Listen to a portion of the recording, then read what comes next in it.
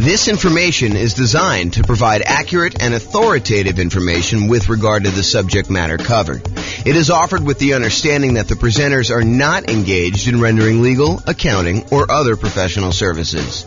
If legal advice or other expert advice is required, the services of a competent professional should be sought.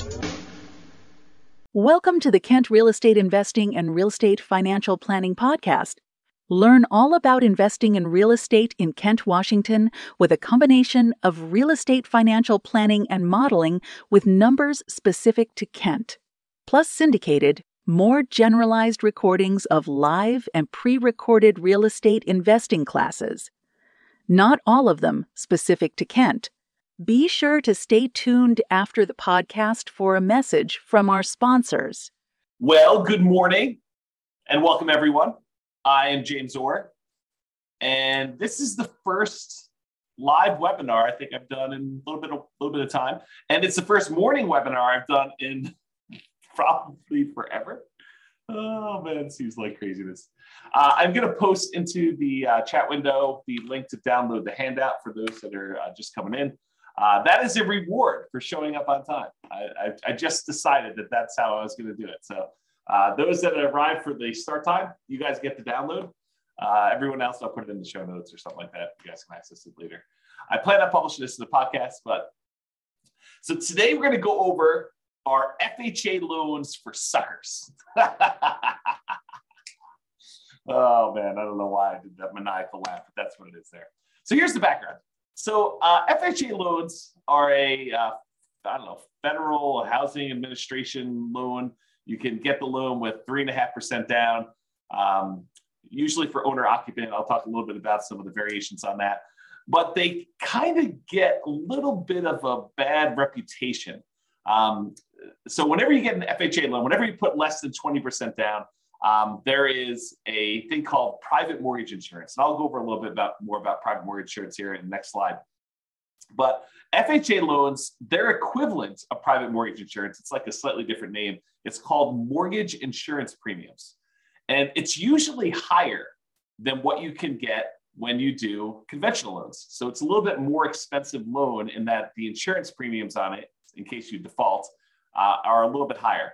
And the other crazy thing about FHA loans is that their private mortgage insurance, their mortgage insurance premium never goes away. Unlike a conventional loan where when you pay down the loan below 80% or 78%, depending on what the lender tells you and what their actual policy is. But once you pay down a loan past a certain amount with the conventional loan, usually about 80%, then usually the private mortgage insurance premium, the amount you're paying monthly as an insurance premium, goes away. However, with FHA loans, they do not go away. The only way to get rid of that PMI, the mortgage insurance premium or whatever it is you got to either sell the property or you got to refinance the property into a different loan to get rid of the PMI and get rid of that large extra monthly payment that you're making in order to get the loan. And as if that wasn't bad enough, mortgage interest rates can be higher for FHA loans than they can be for like jumbo loans or VA loans, the loans you can get as a veteran. And as if that wasn't bad enough, there are lower down payment programs than the 3.5% down. Like you can get a conventional 3% down payment loan or a VA loan with nothing down or a USDA loan with nothing down. So those are just a couple examples of the loan programs you can get with nothing down or low down that's lower than 3.5%. So it's not like this is the ultimate low down payment solution and you got to deal with all this extra nonsense in order to be able to get it. There are programs that have lower down payments that you can still get. So the question that becomes, are FHA loans for suckers? Well, not so fast. Let's take a look at these issues a little bit closer and some of the benefits of getting FHA loans and see if this really is an option for you if you're still getting a loan, kind of do that. But before we do that, I did promise that I would go over a little bit of what private mortgage insurance is. So this is sort of like a private mortgage insurance primer or primer, depending on whether you're British or American. And I don't even know which one's which. I bet your primer is the British version, but I'm guessing. I really don't know. Okay, so since a hefty part of the discussion we're going to have about FHA loans involves private mortgage insurance, AKA PMI. It's often abbreviated PMI. I'm going to give you a brief introduction about like what it is here. Now, I've taught an entire 2-hour class where I dive deep into what private mortgage insurance is, and I'll probably do another class or 2 or 3 on PMI in the future, but I will put a link to the full 2-hour PMI class in the show notes so you guys can kind of access that. So let's go over what PMI is. So this is sort of like the 1-slide version of the 2-hour class. 2-hour class goes into a lot more detail. So what is private mortgage insurance and why should you even care? So private mortgage insurance is insurance that you pay for, you as the buyer, you as the person getting the loan, that benefits the lender to protect them in case you default. So the basic idea is this. The lender says, hey, look, I would really like to give you a loan, and I really want you to put 20% down. And you say, thank you very much, but I don't have 20% down. Or thank you very much, but I'm not really interested in putting 20% down. So they say, okay, I'll tell you what we're going to do. I don't really want to give you this loan unless you put 20% down, where I'm protected in case you default. If you get this loan from me and you decide not to pay, or you end up not being able to pay or something like that, and I have to foreclose on you, I don't want to have to come out of pocket in order to pay for, these losses I might have when I go to sell the property. So really what I want to do is I want to be protected. And I think I'm well protected if I have a 20% cushion. If you put 20% down, I could sell the property, get out of it, probably with a little bit of profit maybe, or maybe just break even when I factor in all the time it's going to take of you not making payments for whatever time it is, and foreclosing on you and hiring attorneys and maybe having to go in there and fix up the property and holding the property and all that other nonsense. I feel pretty well protected if you put 20% down. But you tell me you don't want to put 20% down. So I'll tell you what I'm going to do.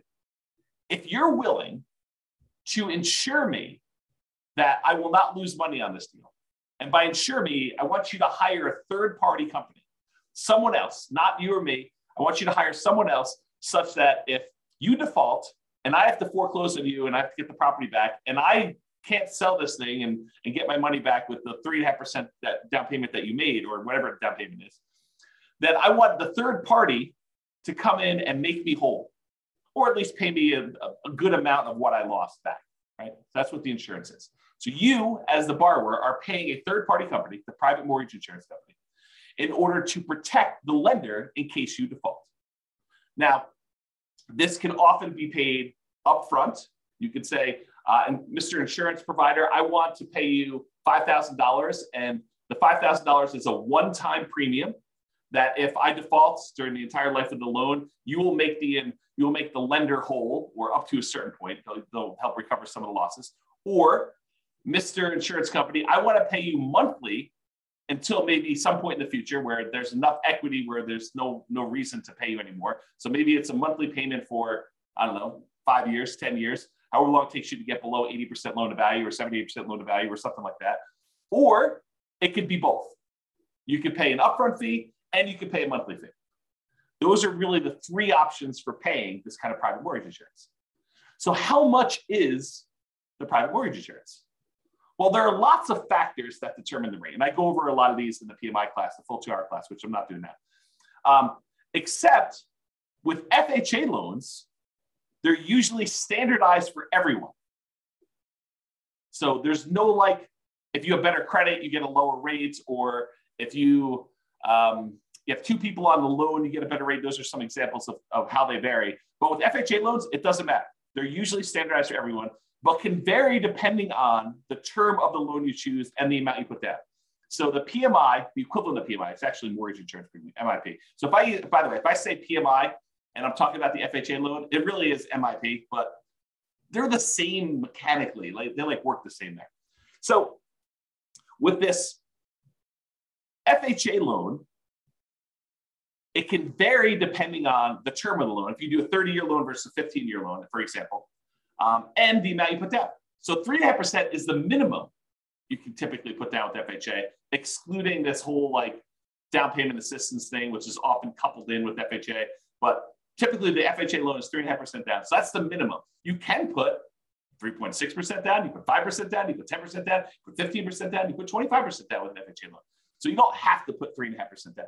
But if you choose to put 3.5% down, then it has one type of insurance premium. If you choose to put 15% down, it's a very different insurance premium. Okay, so they can vary. but it doesn't vary based on like your credit score or anything like that with FHA. So when do you typically need to pay it? Well, as I talked about earlier, it's less when you have less than 20% down is typically when the lender says to you, hey, I would really like to make you a loan, but I require that you put 20% down. If you don't put 20% down, then I want you to get this third party involved, this insurance company that will protect me, and you're going to pay for it because I really want 20% down, but you're telling me I don't want to put 20% down. So you say, okay, you have to pay for this insurance premium to protect me in case you default. And there are some exceptions to when you typically need to pay private mortgage insurance in general, not specific to FHA. One exception is the VA loan. So the VA loan is a loan for veterans. If you are a veteran, we just had Veterans Day. I think it was that Friday. That's last week, right? I think it was last week. Someone let me know in the chat. That'd be awesome. Or maybe I'm losing my mind, but I thought it was Veterans Day last week. So anyway, if you're a veteran, thank you for your service. And you get to do a nothing down loan program that does not require PMI. But it sort of does require PMI because there's what's called an upfront funding fee that is charged by the Veterans Administrator. Yeah, November 11th was VA. So thank you, Joanne. So the upfront funding fee that is required for a VA loan does essentially the same thing that PMI does. It is a fee that the VA charges in order to kind of administer the program and to guarantee the loan for the lenders making the loan. And if there's a loss, then VA comes in and kind of makes the lender whole. And so technically there's not PMI, but the funding fee sort of acts like PMI. And so when you hear people say, hey, look, is there PMI with VA loans? Well, no, but sort of, maybe a little bit, there's that funding fee up front. So that's one example. And the USDA is another nothing down loan program, but I think they do have PMI. You should check with your lender for that. All right, so we talked about these three ways that you can sort of pay for it upfront, monthly, or both. Now there are three choices as to how to pay it. So you can do it monthly. You can go to the insurance company and say, look, I want to pay you a certain fee monthly in order to have this insurance that protects the lender in case I default. Or you could go and say, I want to pay this one-time upfront fee. But there's this third option, which is lender paid PMI. Well, how does that work? Lender paid PMI. It's not like you're going to go and pay monthly. It's not like you're going to go and pay this big upfront fee. What you do is you go to the lender and you say, look, normally you would offer me a loan at 7%. 7%. 7%. That's crazy. It still shocks me to say. 7%. So you're going to go and get a loan for 7%. If I wanted to pay you extra money, I could buy down my interest rate, right? Like I can go and say, here, how about an extra $5,000 and you give me a loan at 6.875. Lender says, sure, I'll do that for a certain amount of money. And it varies depending on the loan program and the time and all that other stuff. So I give you a certain amount of money. And now the lender voluntarily says, instead of giving you 7%, I will give you 6.875% if you give me whatever it is, $5,000. Lender says, I will do that. And so you say to the lender, well, how about we do it the other way? How about instead of me coming to the closing with some of these extra closing costs and everything, how about you cover the closing costs or you give me a little bit of money to cover the closing costs and I will voluntarily take 7.125, a slightly higher interest rate. So instead of buying down the rate, you say to the lender, I will actually voluntarily pay a little bit more to get a higher rate and you cover some of my closing costs. You give me like a credit. This is the way I think about it. Well, if you think about that, if the lender gives you a credit, if you're willing to take a higher interest rate, couldn't you tell the lender, hey, listen, I'll take a higher interest rate if you pay this third-party private mortgage insurance person this fee in order to do the loan? And the lender says, yeah, that'll work for me. So I'll tell you what, normally it'd be 7%, that's just arbitrary number, 7% for the loan. But if you pay 7.25%, I will go ahead and give you a credit big enough to be able to pay this lender paid, this upfront mortgage insurance, and we'll call it lender paid PMI. Now, I don't know if the lenders would describe it as this, but mechanically, that's pretty much what's going on, right? I mean, you're basically voluntarily taking a higher interest rate, and they're getting a credit back, and the lenders basically saying, okay, we'll use that to cover PMI. So we call that lender paid PMI. So you can either do it monthly, directly to the PMI provider, the PMI private mortgage insurance company, or you could do it one-time lump sum upfront fee, or you could do this lender paid PMI, which is sort of like the lender saying, okay, I'll take this thing and I'll do that. Now, in the PMI class, I go through like, pros and cons of each. And in fact, I probably should do a full new class on that. Like, what's the pros and cons of doing one versus the other? But this is sort of a class on FHA loans specifically, and we're not going to go into that. But I should do that class. Note to self. Okay, so what's wacky about the FHA loan? We kind of talked about this in general. But for FHA loans, there is both a one-time upfront payment, and in addition, there is an ongoing monthly premium payment. Whoa. So if I go get like a conventional loan, it's usually like one or the other. And by the way, there's probably some insurance company out there that will take a slightly lower upfront with a slightly lower monthly and do like a hybrid approach. It's possible that those exist. I don't know. I'm not like an expert at PMI, right? It's not like I'm the lenders or the insurance companies doing this. But there probably are some that do that. But with FHA, it's required. You have to do the upfront payment, which they call upfront mortgage insurance premium. Kind of checks out. And the monthly private mortgage insurance premium, which they call mortgage insurance premium, or MIP for short. Okay. So you have both. The upfront mortgage insurance premium is usually, and it can vary a little bit, I think, 1.75% of the loan amount. You're like, well, if I have to put 3.5% down and this 1.75, it's not really 3.5% anymore, right? It's like 3.5 plus 1.75, which if my math is right, is like 5.25 or something like that. So it's not that way.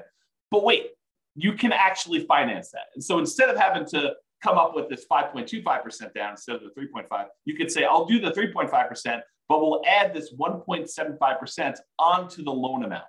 So I can finance it. Okay, well, that's interesting. It's bad in some ways that I got paid this upfront fee, and it's not the lowest fee I've ever seen, right? It's not super, super cheap to do this. And I can finance it. Okay. And the monthly part of this payment, because you have to do both with FHA, the monthly part is usually 0.85% of the loan balance. 0.85% of the loan balance. So it's almost like getting a 0.85% higher interest rate. So if you were getting a 7% loan, when you factor in what the PMI part of it would be, it's almost like getting a 7.85% interest rate. Whoa, that's much higher than I would have expected. And realize this was 0.85 back when interest rates were 3. So before you were going from 3 to now almost 4% when you have 3.875 or 3.85, right? It increased by almost a third back then. Now it's like, well, you're at 7. It increases by 0.85, which is almost the 7. A little bit less of a percentage-wise increase, right? For those that like math. It can change if you do a 15-year loan or you put more than 3.5% down. So it doesn't have to be 0.85. And go talk to your lender. They'll give you the details on exactly what it is at the time. But it's this idea that it's usually upfront and monthly for the FHA. So you're like, that kind of sucks. So our FHA loans kind of for suckers. I don't know. Let's see. Now, what I'm about to tell you are like some of the requirements for getting an FHA loan. And I'll tell you, beware. I'm not an expert on this. Your lender may come to you and say, yeah, that was true back in November of 2022, but not true today.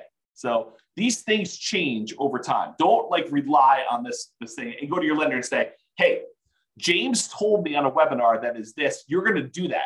He told me that's what it is. You must obey what James said. If only I had that power. If only I had that power.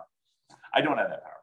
So what I'm about to tell you might be different. Things change over time and from lender to lender. So, you may hear me tell you it's 0.85 or whatever it is. Those don't usually change, but the requirements might change because the lender may say, the underwriting requirement is this, but we're going to add an additional overlay, an additional requirement that we do on top of these. And so you may want to check this with different lenders.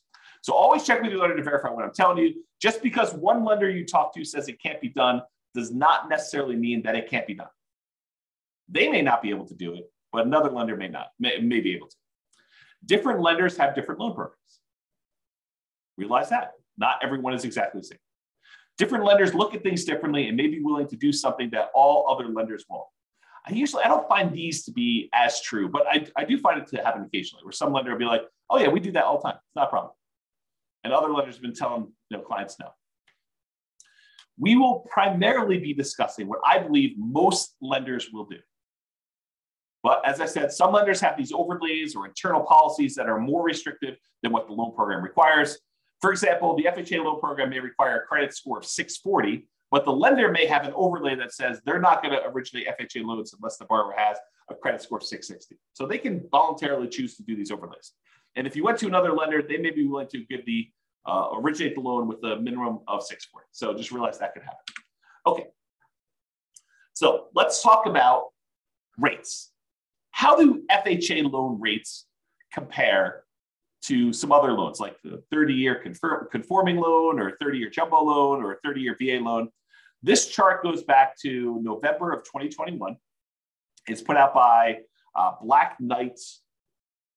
Where's the name of these guys?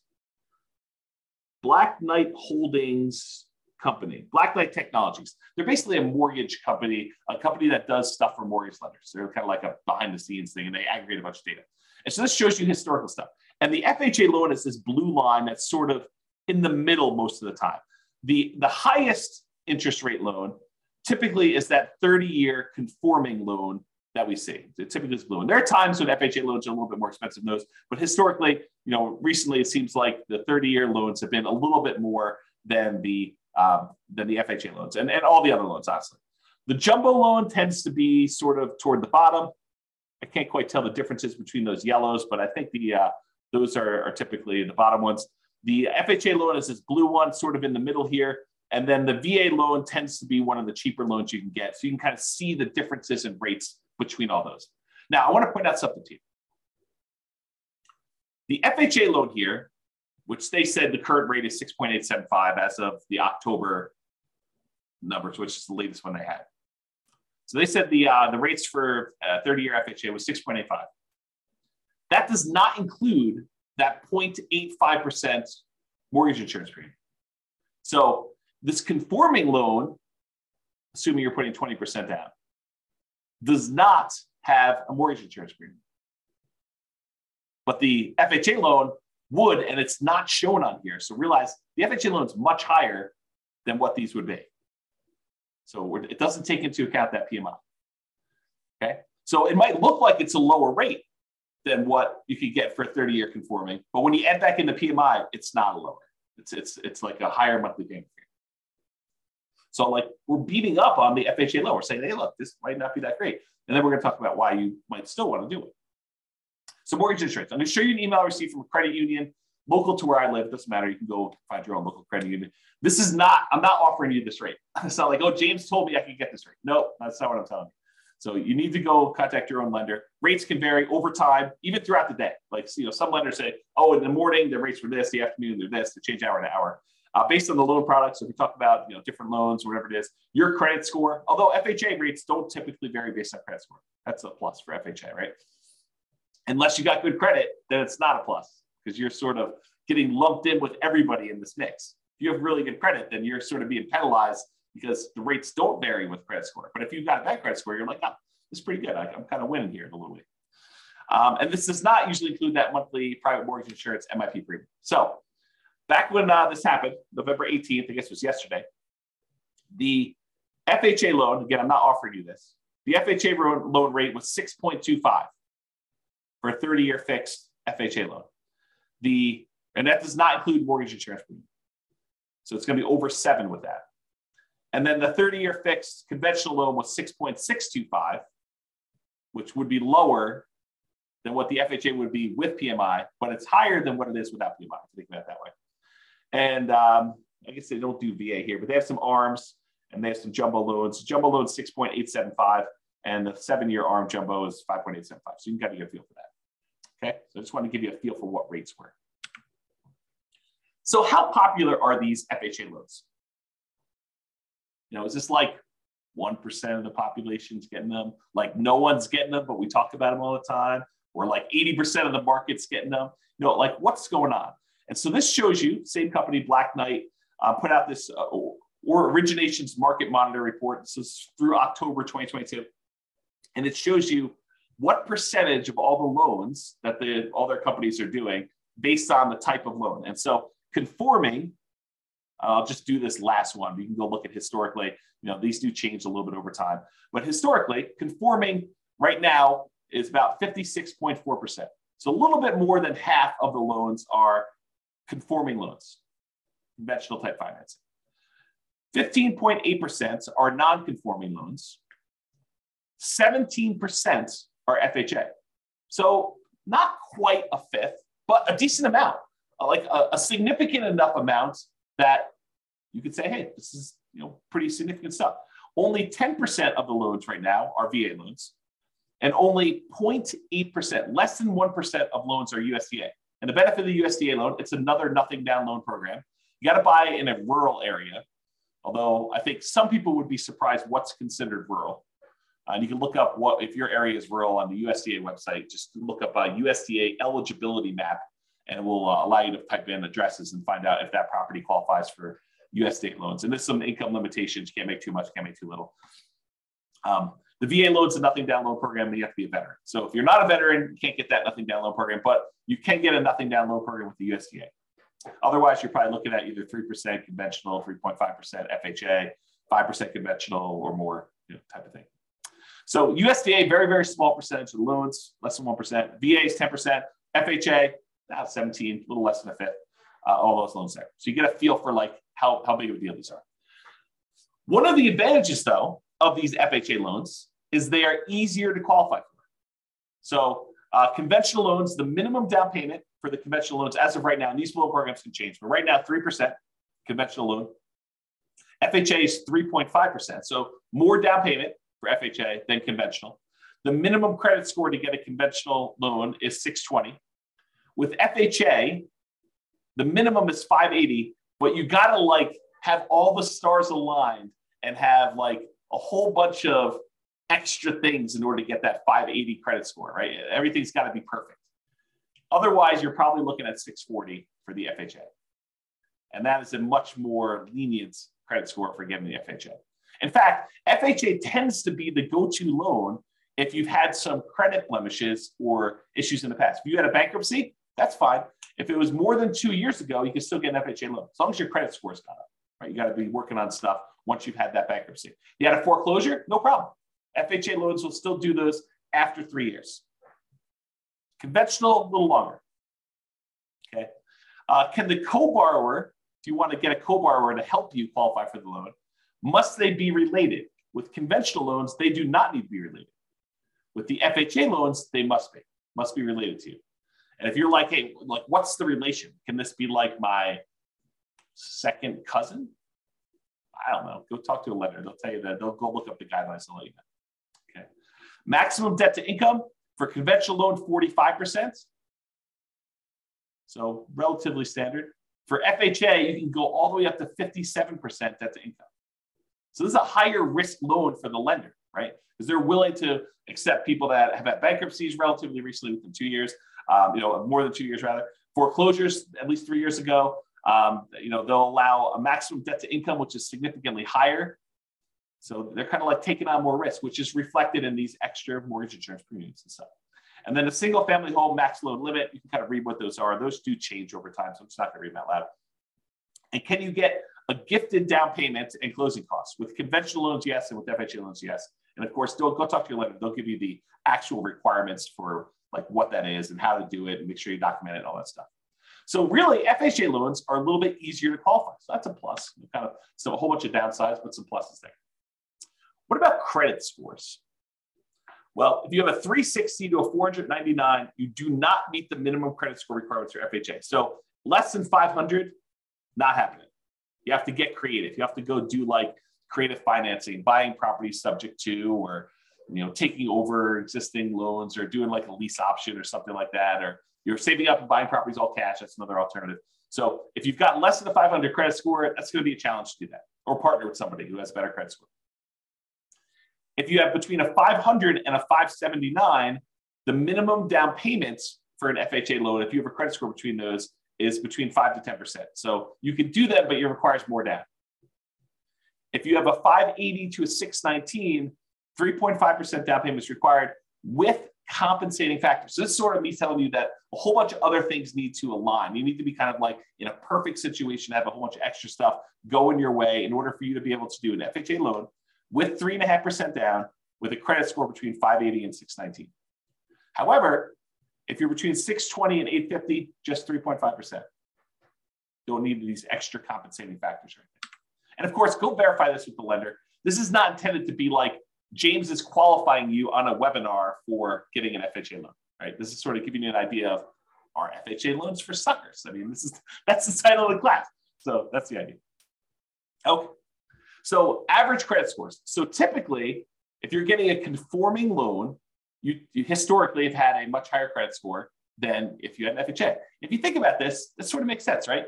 If you have a higher credit score, you want to be rewarded for that. You don't want to be penalized for having these, better credit scores than some of the FHA loan people that don't get penalized for those. And so you typically choose a better loan program for you, a loan program that has better rates and terms and stuff. And there's some limitations, which we'll talk about here in a second. For VA loans, they're sort of in between. They're not quite as high as conforming loans, but they are higher than FHA. And then FHA typically has the lowest credit scores, historically, the people getting those loans. And so they're usually between 660 and 680. We've been trending down a little bit, as we kind of move through time. And this is going all the way back to November of 2019. Okay. All right. Here's one of the main reasons, in my opinion, why FHA loans become attractive, especially to investors. You're like, to investors? James, I thought you told me FHA loans you have to owner occupy. Or maybe I didn't tell you that. But you do. You can't use an FHA loan. You can't put 3.5% down and buy a property and not move in. But wait, you just said these would be good for investors. You're confusing me, James. What? I'm confusing myself. Oh my gosh. You're confusing me, James. You said you have to owner occupy, but how are they good for investors? Oh, this is pretty interesting things. So FHA loans are one of the loan programs that you could do with low down payment and buy multifamily properties. So you could buy a duplex, 2-unit property, a triplex, 3-unit property, or fourplex, 4-unit property with FHA loans with 3.5% down. So you can go buy a duplex, got to move into one of the units. That's the requirement. But you can go get an FHA loan, put 3.5% down, move into a duplex, move into a triplex, got to move into one of the 3 units for the triplex or one of the units for a fourplex. Okay. So that becomes super interesting because you can't do these 3% down conventional loans or 5% down conventional loans and buy a duplex, triplex, or fourplex. You can only buy single family homes with this. And if you're going to do a non-owner occupant, if you're going to buy it as an investment property, you most of the time need to do at least, well, there's some exceptions, but usually 20% down. There are some exceptional loans where you can do 15% down to buy a non-owner occupant investment property. But you got some PMI and the rates are higher and some stuff like that. So one of the advantages of using FHA loans is you could buy duplexes, triplexes, or fourplexes in addition to single family homes. So it doesn't have to be duplex, triplex, fourplex. You can do single family homes, and then you can also buy duplexes, triplexes, or fourplexes, which is similar, by the way, to VA loans. VA loans, you can also buy a single family home, condo, townhome, detached house. Plus, with a VA loan, you could also, with nothing down, buy a duplex, a triplex, or a fourplex. Again, for the VA loan, though, you have to be a veteran. FHA, you do not. So with FHA loans, you don't have to be a veteran. You have 3.5% down. You have those credit score and the other qualifications. You could do these types of loans. And you could use the income from these properties to help qualify you for the purchase. With some exceptions, so talk to your lender. It's not like it's universally true. So as of the time of creating this presentation, there's not a conventional loan option that allows you to buy a duplex, triplex, or fourplex as an owner occupant for less than 15% down. And there's only one for a duplex for 15%. So if you have 15%, you can buy a duplex and owner occupy one of the units, but that's the best, lowest down payment you can do if you're doing conventional. But that's one of the reasons why this FHA one's so interesting. So to buy a triplex or a fourplex as an owner occupant, where you move into one of the units with conventional financing, you're looking at 20% down payment. To buy a duplex, triplex, or fourplex as an investment, where you don't move into one of the units, it's 25% down, unless you're doing FHA. FHA allows you to move in and do 3.5% down. It won't allow you to do any where you do not move in. So FHA is not a loan product for you doing non-owner occupant financing. But what if you're buying these single family homes, right? Remember we talked about FHA loans? Like, hey, I want to do this FHA loan. I want to buy a single family home. Can you buy a single family home and use it as an investment? Well, you got to live there for at least a year. And this becomes that nomad strategy where you buy a property, you move in, you get owner occupant financing, you get owner occupant down payments, you move in, you live there for a year. Then after a year, you can move out, keep that past property as a rental, convert it to a rental property, and buy your next property. Then you can repeat this process. You could buy another property to move into, live there for a year, and then convert it to a rental. So you could, let's say you had 20% down. You could buy 4 properties with 5% down by doing this each one for a year over 4 years. Right? Put 5% down, move in, live there for a year, convert that one to a rental, buy the next one 5% down, live there for a year, convert it to a rental. So over the course of 4 years, you could then buy 4 properties. Let's do that. All right. I've digressed enough. So being able to buy a duplex, triplex, or fourplex as an owner occupant with as little as 3.5%, that's amazing. So maybe not so much loan for suckers, right? It does have some funky stuff, higher PMI, a little higher down payment than some other loans you can get. But, it does allow you this kind of magical thing with these multifamily properties. Maybe it's not a sucker's loan. Interesting. Interesting, right? However, PMI lasts forever. If you get that conventional loan, not an FHA loan, the conventional loans, and you put less than 20% down, you'd be required to pay that private mortgage insurance until you got 20% equity. You contact the lender, you ask them to drop it off. A lot of times they'll do that. Sometimes you have to pay for an appraisal. However, that's not the case with FHA loans. If you do an FHA loan, 3.5% down, the monthly mortgage insurance premium, MIP, never goes away. Even when you pay down the loan, you're about to make your last payment. You owe $2,000 left on the loan. That's the end of it. You have like 99% equity. You're still making a mortgage insurance premium at that point, protecting the lender in case you default. You'd be silly to default. You own whatever it is, $400,000 property, you owe $2,000 on it. Are you going to default? Man, I hope not. I hope you would do whatever you could in order to get that $2,000 to save yourself from losing that property to foreclosure. But you're still paying a mortgage insurance premium to protect the lender if you don't do that. So Joanne's got a question. She says, I'd like to ask a question if I may. We'll see how it goes. And by the way, this is dangerous because I read the questions out loud before I tell you if I can even answer. If I have a conventional loan, will the bank let me know that I don't have to pay PMI anymore once I meet the requirements when the PMI goes away? No. You're going to have to figure that out on your own and contact your lender and say, hey, look, I think I've got more than 20% equity and do that. The only time PMI would drop off automatically is when you paid down enough on the loan from the original loan balance and the original property value that it would be 20% equity. So they do a calculation. They say, look, when you got this property, it was whatever it's $400,000, and you had 10% of equity in the property. They will do a calculation when you get your loan. They'll say, okay, based on just making regular mortgage payments for the next X number of years, when will you have 22% of equity? And they'll say, okay, at that point, we're going to automatically drop PMI off. But a lot of times, property values have gone up while you've owned the property, and you paid down a little bit. And so you've created 20% of equity. And at that point, with some lenders, most lenders, you can contact them and say, look, I think I have more than 20% of equity. I'd like to have PMI removed. And a lot of times you have to contact them and sometimes pay an appraisal fee in order to verify the value and stuff like that. So there you go. Awesome. Mortgage is going to be paid off in 8 months. Woo! That's awesome. Congratulations. That's cool. Okay. So that PMI, getting back to FHA stuff. So that PMI, the mortgage insurance premium, MIP, monthly payment that you have for mortgage insurance with FHA loans, that does not ever go away, which is crazy. So how do you get rid of it? You got to sell the property. Probably don't want to do it. Well, maybe you do. Probably should do a class on that. Probably should do a class on when to sell a property, do some calculations of what return you're getting. Yeah, I got to do a class on that.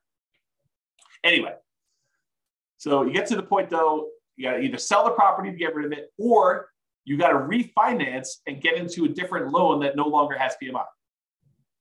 Because now you've got 20% of equity or more. And so you go do that and you refinance into another owner-occupant loan if you're still living there, or a non-owner occupant loan, investment property loan if you're not living there. You can do that.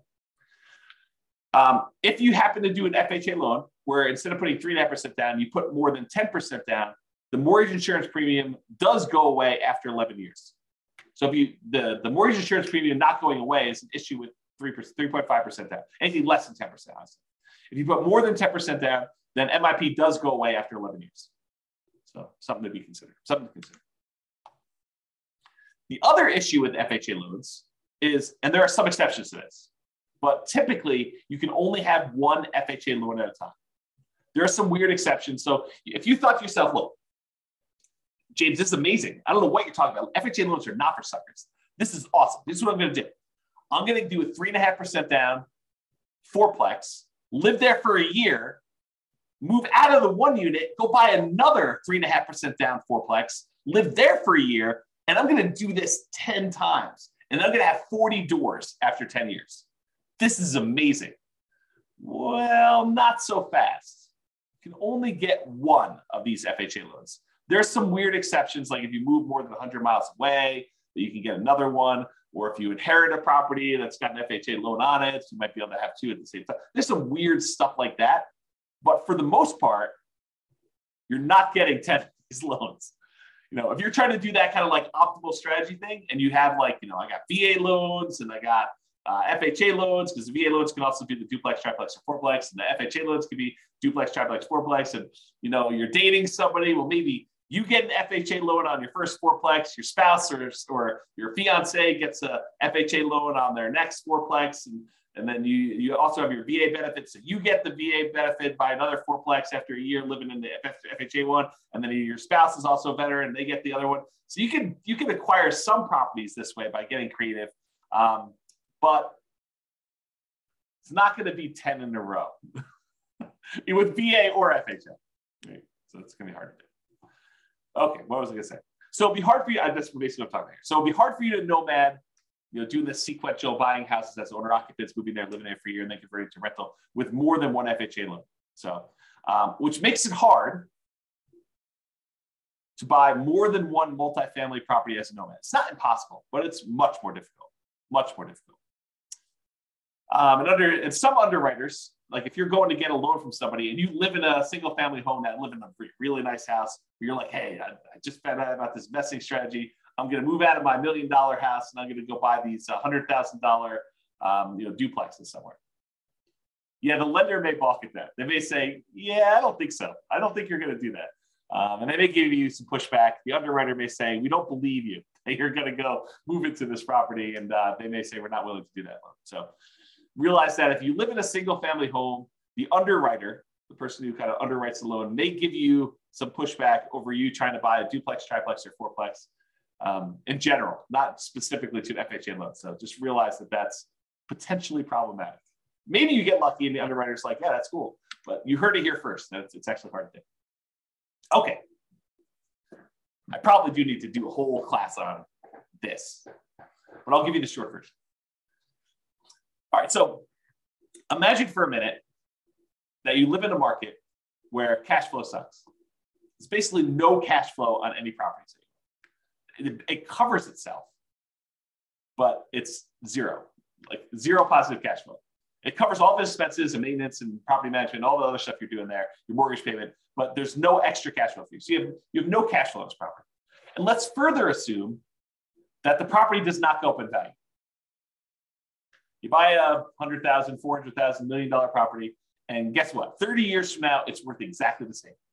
Still worth $100,000, $500,000, $1 million, whatever I said. It's the same price property. So you have no appreciation, you have no cash flow, and I'll even say the tax benefits you get and cash flow net out to zero. So you got some tax benefits from owning this property as a rental. Let's just assume that and cash flow are a wash, like zero. You're not making any benefit from that. So you get no appreciation, no cash flow, no tax benefits, but you do get the paying down on the loan. So you're making ground. You put up whatever it is, 3.5% down payment on the property, And at the end of 30 years, the property is paid off. So you went from a 3.5% down payment to now you own 100% of this property. Even though the property didn't go up in value, you now own this without a loan. So you made some ground on your investment. Your investment, the 3.5% they put down, whatever it was, let's call it $15,000. $15,000 you put down is 3.5% down payment. That now is worth $300,000 at the end of 30 years. So your $15,000 grew to be a $300,000 paid off property, even though the property value didn't go up and you made no cash flow on it. And honestly, after the property is paid off, you probably have cash flow at that point. But let's assume there's no cash flow over the entire period they own it. What's the return you're getting by putting that 3.5% down and then having a paid off property at the end, even though the property didn't go up in value? Well, it turns out that return is 11.823%. So you got an 11.823% return, compounding annual growth return on your money for that entire 30-year period. Well, that's interesting. What kind of returns might you get in the stock market? I don't know. 5, 6, 7, 8, 9, 10, 11, 12, depending on who you believe and what numbers you believe and how that all works out. And that's not guaranteed, right? That's fluctuating. You don't really know what the return is. I mean, a lot of us have seen our stock market accounts kind of go down the last, couple of years. So you have this variable rate return, but which might be, probably 8%, give or take. I mean, I don't really know what it is. But now I tell you, look, you put 3.5% down this loan, and I'm assuming property values don't go up at all. You got no cash flow. You got no tax benefits. This is just paying down the debt on the property. You get 11.8% return by getting this FHA loan. Well, that doesn't seem like a sucker's deal. You're getting 11, almost 12% return on your money by doing this FHA loan, by having a paid off property. Well, that's pretty cool. What if you put 5% down? You did a conventional loan. You put 5% of the property value down, and at the end of 30 years, you have a paid off property. That's 10.5% return. So FHA loan, because you put less down and you still have the same paid off property at the end, the same value of the property at the end that's paid off, it's a little bit better return. So 10.5% if you put 5% down. If you put 20% down, it's only a 5.511% return, about 5.5%. If you put 25% down, it's about 4.7. So the more you put down, the lower your return is on that down payment as it grows to a paid off property. So an FHA loan with a relatively low amount down is 11.8%. When did an 11.8% return on your money become a bad deal? When did that happen? I didn't get the memo. If you only put 3% down, you got a conventional loan with 3% down, that's 12.399. So if you really factor in that you probably have some appreciation, property values probably went up over 30 years. It's my guess. It could be that property values go up, but they probably did. And you probably had some tax benefits for 27.5 years. If you're renting out the property, you get that depreciation benefit. And you probably had a little bit of cash flow. I mean, maybe not up front, maybe it's negative up front, but over time as rents sort of creep up and your mortgage payment's fixed and your rents kind of creep up a little bit, maybe you go from having negative cash flow, depending on your market, to maybe you have some positive cash flow. And as it gets further and further out, maybe you have more and more positive cash flow. So maybe you do have some cash flow, but as a baseline, get that 11.8% return. Not bad, right? Not a bad thing at all.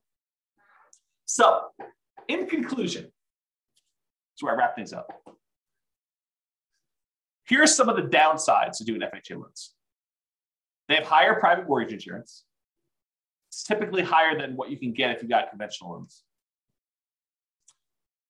There are lower than 3.5% down payment options available with other loan products. There's like nothing down USDA, nothing down VA, 3% down conventional. There's probably some other local loan products you have. So there are lower down payment products available. So it's not the lowest down payment loan product. They have both the upfront mortgage insurance premium and that ongoing monthly mortgage insurance premium. And you don't get any benefit for having higher credit scores that will lower your PMI. So in those ways, it's kind of sucky, right? I mean, you got upfront, you got monthly, and it doesn't go away. And I didn't say it doesn't go away, but your credit score doesn't impact it. It's not like it gets better if you got better credit. And that private mortgage insurance lasts for the life of the loan, doesn't go away once you get to 20% equity. And sometimes there's a higher, what I call effective interest rate. We take the interest rate and you add in that monthly PMI. It's higher in most cases, I would say. And you can typically only have one FHA loan at a time. There's some exceptions, but typically you can only have one. And to top that all off, you have to move into the property. Even if you're buying a duplex, triplex, or fourplex, you got to move in. So those are kind of the downsides, the cons of getting FHA financing. But what are the pros? Well, you can buy multifamily properties, duplexes, triplex, fourplex. You also buy single family homes, but you can buy those with 3.5% down. Well, that's pretty good. Being able to buy a investment property, duplex, triplex, or fourplex with 3.5% down. Maybe over time, the income from the other 3 units, if you buy a fourplex, can help offset or completely eliminate the amount you're paying yourself. That'd be ideal. I think this is a huge plus for like nomads who are buying that property, moving in for a year, and then buying the next one, or house hackers who are kind of like renting out part of their property. You can get these FHA loans with lower credit scores than conventional. You can have higher debt to income. So if you've got a high debt to income ratio, these will allow you to qualify for these. It's also easier to get with a recent bankruptcy or foreclosure. I think it's 2 years for bankruptcy and 3 years for foreclosure. It has to be that long away from when you did it. And this is often the loan combined with down payment assistance programs. So a lot of times if you have down payment assistance in your local market, they're combined with FHA loans in order to do this. So for those reasons, there's some pros. So I don't know. What do you think? The question is, are FHA loans for suckers? Definitely has some downsides, definitely has some upsides. What do you all think? Anyone want to participate? Tell me what you think. Otherwise, that is the end of the presentation. No one wants to participate. Or people are typing real stuff. Yeah, James says upside when you're buying multiple properties. Yeah, could be. For acquiring the multifamily properties. Yeah, could be a little plus. And you can refinance out of the loan. Sure. Yep, you can go buy one, do that, then refinance out. The tricky part about refinancing out would be trying to qualify if you've moved into a single family home in between. But yeah, sure, you could do, if you wanted to like move into a fourplex, live there until you have enough equity to refinance out of the loan and then use your FHA benefit again in order to buy your next fourplex, sure, you can do something like that. Yeah, Tony says in our marketplace, there's a limit on the FHA loan limit, and it's hard to buy a fourplex with that loan limit. Sure, absolutely true. And so you got to look at your market or be willing to buy, I don't know, lower priced, which sort of implies lower quality product. James says, I've seen exceptions, life-changing event or distance from current home. Yep, absolutely. And I think I mentioned this, that there are exceptions to being able to have more than one. Absolutely. Go talk to a lender about those. But I think for most people, you shouldn't plan on this, right? You shouldn't say, hey, my loan plan is to have 3 life-changing events. Maybe not plan that. Exactly. Laughing out loud. Exactly. But, if it happens, yeah, absolutely. It gives you an opportunity. You get transferred for your job and you're going to move into another city. Well, now you can start over and do another FHA loan there and keep the other one in the other market where you live or something like that. Yeah, if those things happen, great. If you're planning on those things happening, kind of weird. Helen says, can you get an FHA loan if you already have a house you bought cash or even if you have a mortgage? Yep, sure can. Sure can. You can get an FHA loan when you have another mortgage on something else or a few other things. Tony says, I was able to remove PMI on, I won't say the name of the neighborhood property, and I won't say the city, could be removed too, but there is a 2-year seasoning time frame. So he's talking about how he bought a property and we saw fantastic appreciation and a little bit of debt pay down during that time. And he almost very, very quickly had enough so that he could get rid of PMI. But they said, hey, look, there's a minimum amount of time you had to wait for this PMI. We won't remove it with less than 2 years. So I think that's what he's trying to say in those things. Joanne says, thank you for this webinar. I had no idea who you were. Listen to the podcast. Oh my gosh. I guess that's funny to me because I know myself. I'm like, I know who I am, but I guess other people don't know who I am. Oh boy, that's awesome. Well, I'm glad you're going to listen to the podcast, John. Thank you very much. I appreciate that. Just discovered us for the first time. That's great. Helen says, FHA possible if you have a business and not a job, so you only have rental income. Again, you want to talk to a lender, But my understanding is if you have tax returns and you can prove that you can qualify for the loan, they will allow you to do it. But again, talk to the lender. And I would talk to, if one lender tells you no, I would talk to like at least a couple more to make sure that they're not just, choosing not to do those loans and telling you that they can't do them when, another lender can. But I don't know. I'm not a lender. I don't know all the underwriting guidelines. They're available. They're posted online. It's a government-backed loan product. So you can go look it up if you want to. Or the easier route is pick up the phone and call a lender and say, hey, here's my situation. Can I get an FHA loan?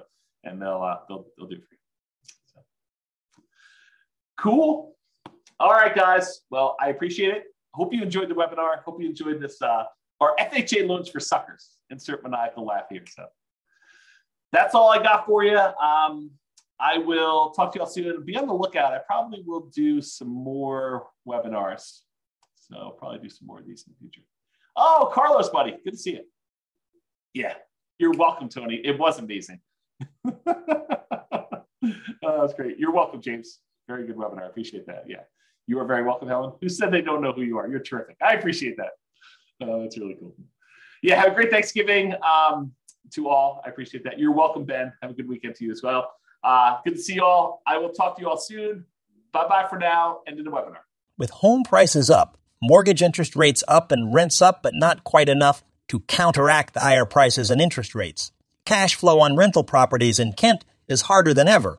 Book a call with the Real Estate Financial Planner to apply our proprietary 88 strategies to improve cash flow on your rentals. See the show notes for a link to schedule your call and improve your cash flow today. If you're a real estate agent, lender, or professional in Kent that wants to help our real estate investor listeners, consider reaching out to learn about collaboration opportunities with this podcast. We'd love to add more value to our listeners by having you assist our investors buy, sell, and finance their real estate investments. See the show notes to schedule a call to discuss collaboration opportunities.